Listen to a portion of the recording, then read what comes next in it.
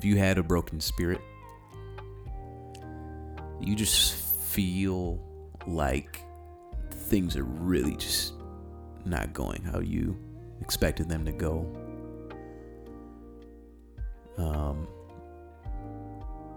Sorry that this is such a depressing introduction, but I just really want to get real here because I feel like in the church world we often kind of shy away from speaking about the dark times and the dark things in our lives, simply because we want things to look so bright that we often kind of neglect the truth, and I mean the truth about living in a broken world. And I don't want to be one of those preachers who shy away from that, and I won't be. Let me tell you that. Yeah, I'm just wondering: have you had a broken spirit lately? Have you had depressing thoughts lately? Have you had just a very anxious heart? Are you doubting yourself? Are you second guessing things you should say? When you're with other people, and are you losing? Do you feel like you're losing confidence, and do you just not feel like you're really doing the right thing, or people are questioning you, or you just feel like there's so many things to handle, there's so many different things to do at your job, there's so many different demands and requirements and urgency and everything? Do you have a broken spirit?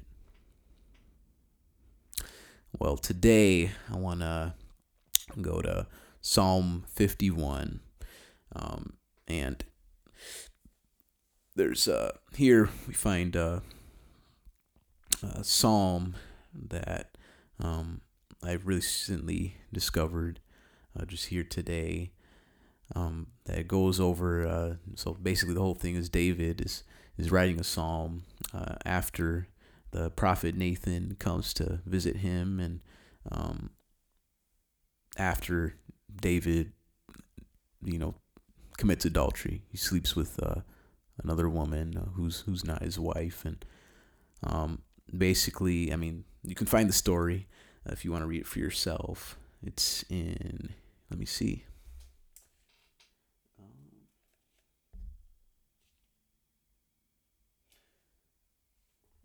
Let me see. Okay, I got it. Okay, I got it. 2 Samuel 12:1.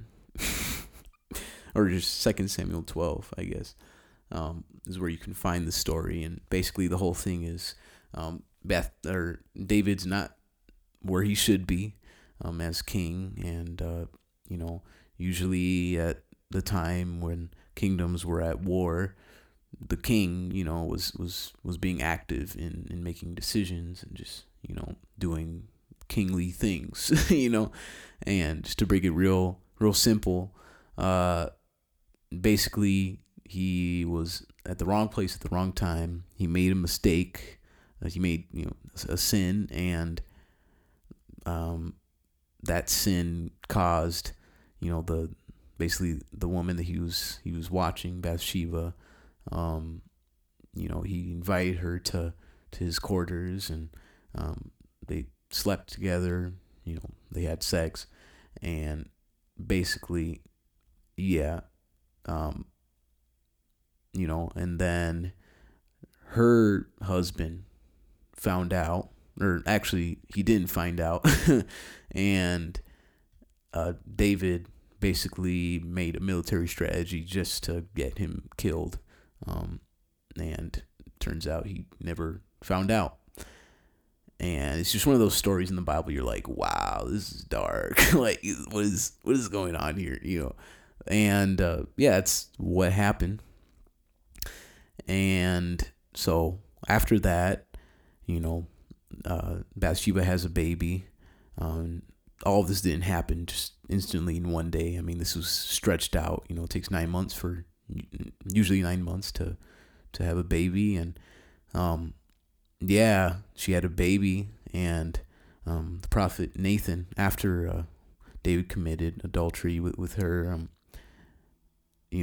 talked to him, and he was just, he gave him a parable, and um, it was just like a convicting thing, you know, towards David and what was happening, and it wasn't the right. He wasn't in the right place. He wasn't at the right place at the right time, and it was the perfect opportunity for sin, and that's how it happened. And there's a whole lot more to that story, but what I really want to focus on is just like what David did after that. Because can you imagine, like, the amount of guilt and shame you would feel after that? That's like pure darkness right there. And especially with how close David was to God. I mean, I can only imagine how he was feeling with his relationship to God too. And um, God never shamed David. He definitely convicted him on what happened. Because I mean, you don't just get away with stuff like that. And we have Jesus, we have grace, but I mean, there's conviction still. The Holy Spirit convicts us, and conviction, is a thing that lasts for a little bit. It could be like a second or a minute or maybe a day, but it's not something that lasts, days, months, years, because that's shame. That's guilt. And yeah, so what we see in Psalm 51 is what David wrote after all of that. And we can just see here that, like, let's go to verse 5. If you'd like to read it, it's really, really, really good psalm, especially if you're feeling discouraged, or if you're in a life of sin, you feel like, or if you just feel like you just keep making mistakes, even if they're not necessarily, sinful. If you just keep messing up, in a certain area of your life, or you just feel like a failure or something, this is a perfect psalm for you. And so, verse 5 says, "Indeed, I was guilty when I was born. I was sinful when my mother conceived me." Here we see that David is recognizing that, man, we are sinful from the start. We are bloody from the start. We are just, we're animals from the start, It's like, this was the part where, in writing the psalm, that, he recognized his humanity. He humbled himself.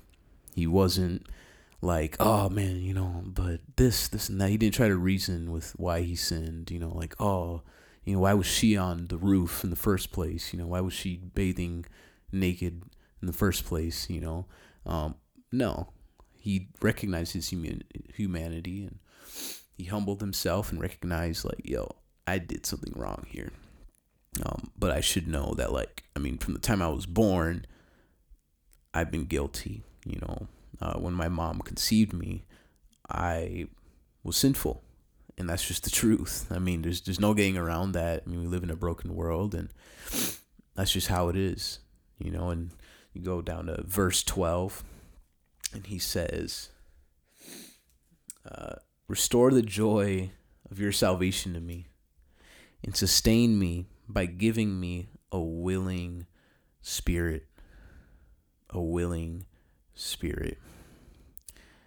So, kind of in this whole process of what he's dealing with. So he recognized his humanity. Then verse 12, he asks for what he needs. Man, he says, "Restore the joy of my salvation, of your salvation to me, and sustain me by giving me a willing spirit." He's saying, man, I need you to restore me, God. I really need you to restore me. I need you to sustain me. So when you restore me, I don't want it just to be like 1 second. I don't want it to be 1 day, 1 week, 1 year. I want to be sustained. I want this to be years of just you sustaining me, you giving me energy, you giving me wisdom, knowledge, you giving me a will to do the right thing. He says, sustain me by giving me a willing spirit. A willing spirit. Do you know what you need? Do you know what you need? I want to ask you that today. Because at first, he recognized his humanity, and then he asked for what he needed. And it says he basically needed restoration and sustainment. But do you know what you need? If you don't, I want you to pray and write it down. Take 5 minutes, even if it's just right now. Even if you're having just the most busiest day in your life, drop everything. 5 minutes right now. Do you know what you need? If you don't know what you need, what are you doing? If you don't know what you need, if not now, when? I think it's really important for us to recognize what we need, because, if you don't know what you need, it's like going to the grocery store and without a list or without thinking about what you needed to get. If you don't know what you need when you go to the grocery store, you're going to come home empty, or you're going to buy stuff that makes no sense, and you're going to have to wait for your next paycheck to actually buy the stuff that you need. So do you know what you need? So after he recognized his humanity and asked for what he needed, he asked God, to help him to gain energy to help others. And verse 13 says, then I will teach the rebellious your ways, and sinners will return to you. So after you restore me and you give me, you sustain me by giving me a willing spirit meaning a spirit that is willing, a spirit that's wanting to do, God's will. It's like, bam, like, help me have that, so I can gain energy to help others, because I can't do this without your willing spirit. And with your willing spirit, then I can have the energy to help others.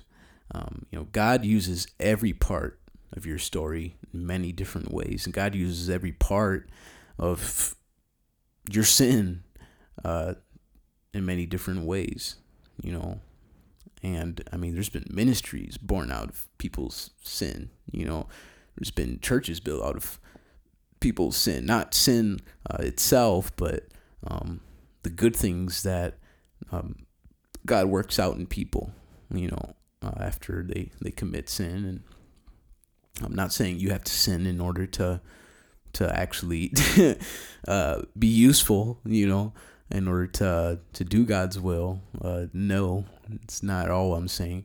But what I am saying is that, your story, each and every single part of it, even the dirty parts, even the good parts, it's all, for what God's going to do in your life. And God uses every part of that. And then, so after, he talks about gaining energy to help others.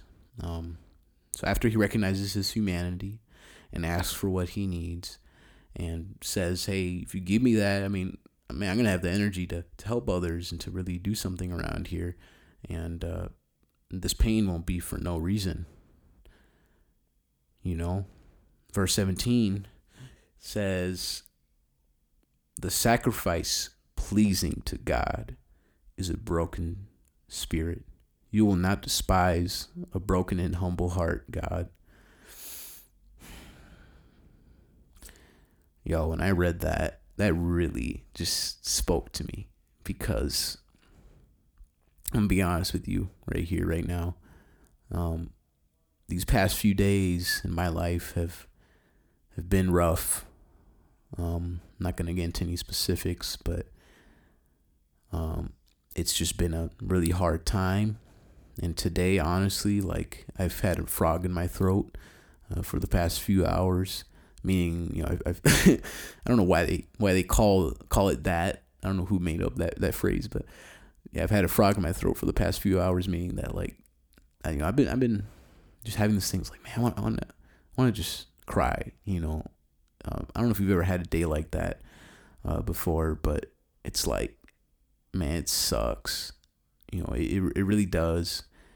And when I read something like verse 17 that says the sacrifice pleasing to God is a broken spirit, that just feels so countercultural, so radical, so not real, because it's like, what? Like, I feel like it should say, the sacrifice pleasing to God is a restored spirit, is a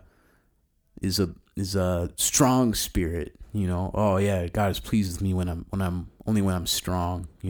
It's like, no.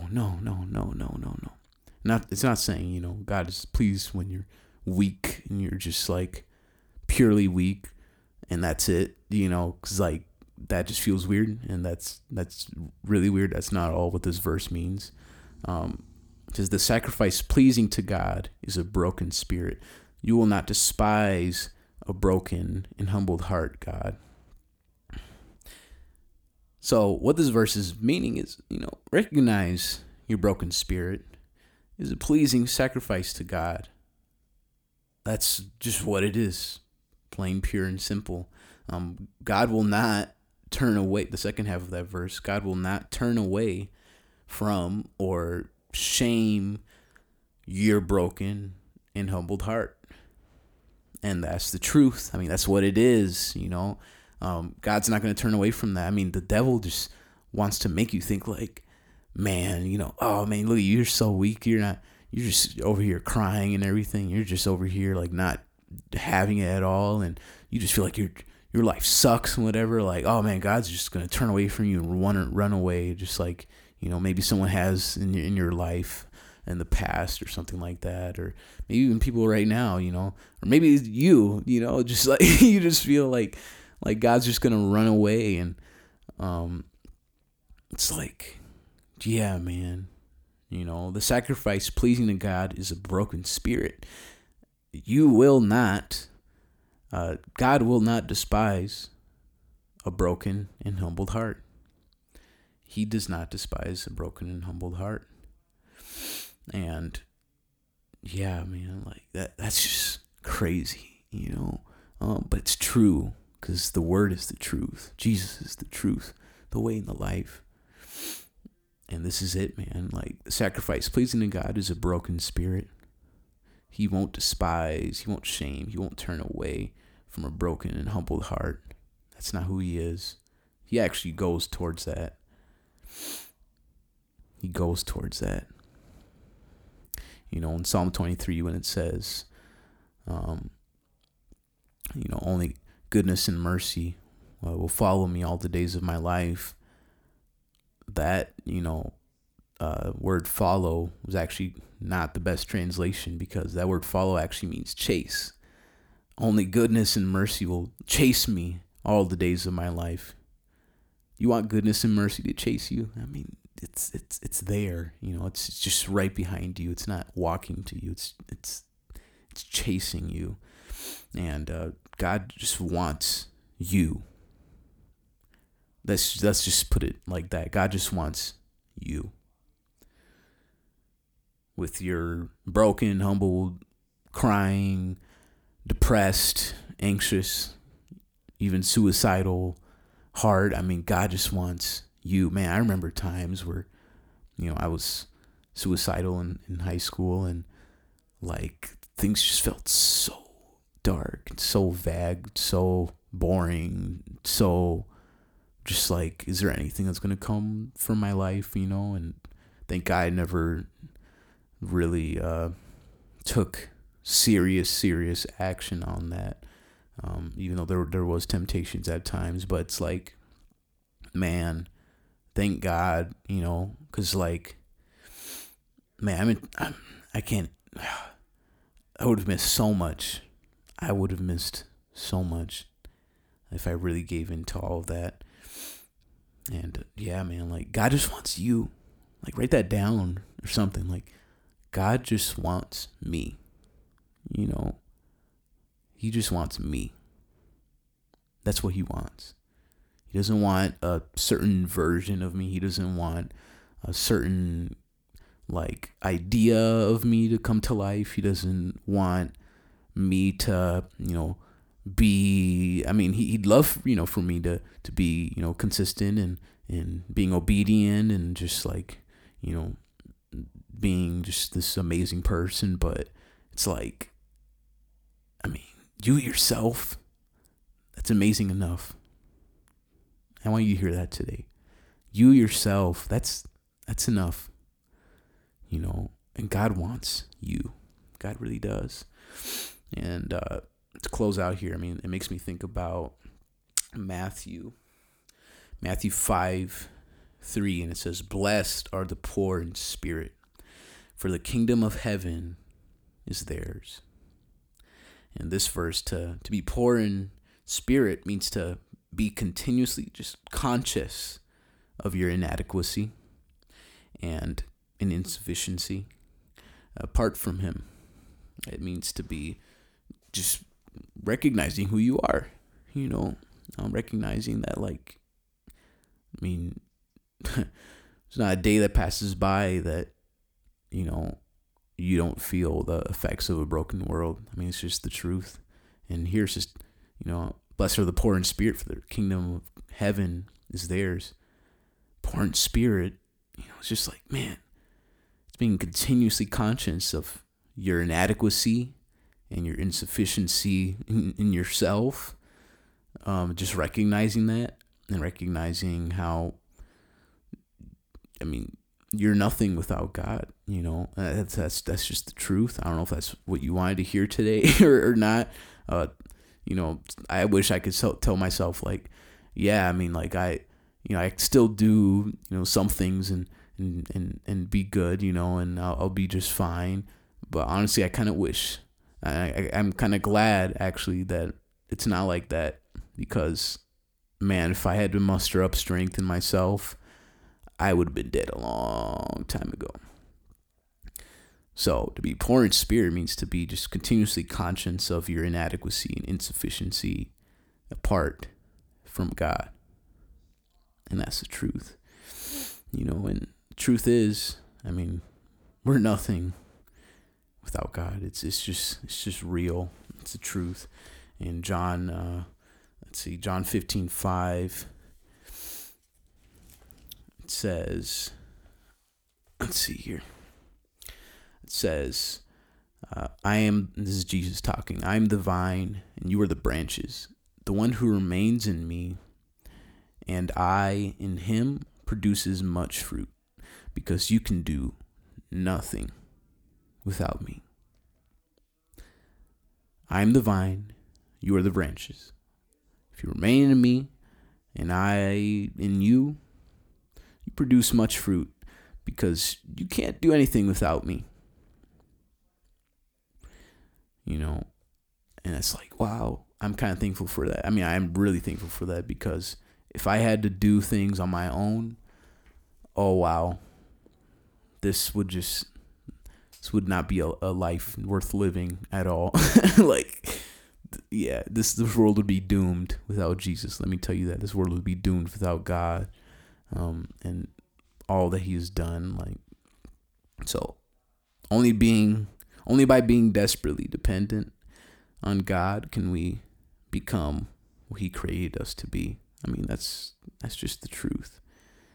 We have to be dependent on him. We have to, my friends. And, for me, I have a few hours here today by myself where I'm just going to kind of do my own thing. And I don't know what I'm going to do, honestly. I wasn't really feeling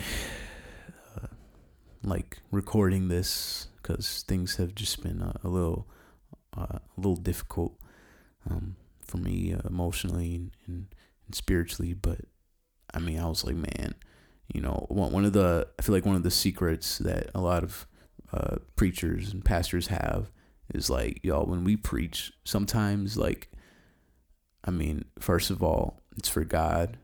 Second of all, it's for you. Third of all, it's for us too. And yeah, like I need to preach to myself today. And maybe, that's an exercise for you too, even if you don't, put this out, even if you don't put it out as a podcast, it's like, man, like sometimes we just gotta talk to ourselves, speak the word, word up, you know, and yeah. So I hope you got something from this today, and yeah, just recognize, like, man, only by being desperately dependent on God can you become what He created you to be. I need to hear that for myself, and maybe you can say this after me. It's only by being desperately dependent on God can I become what He created me to be. Say it again. Only by being desperately dependent on God can I become what He created me to be.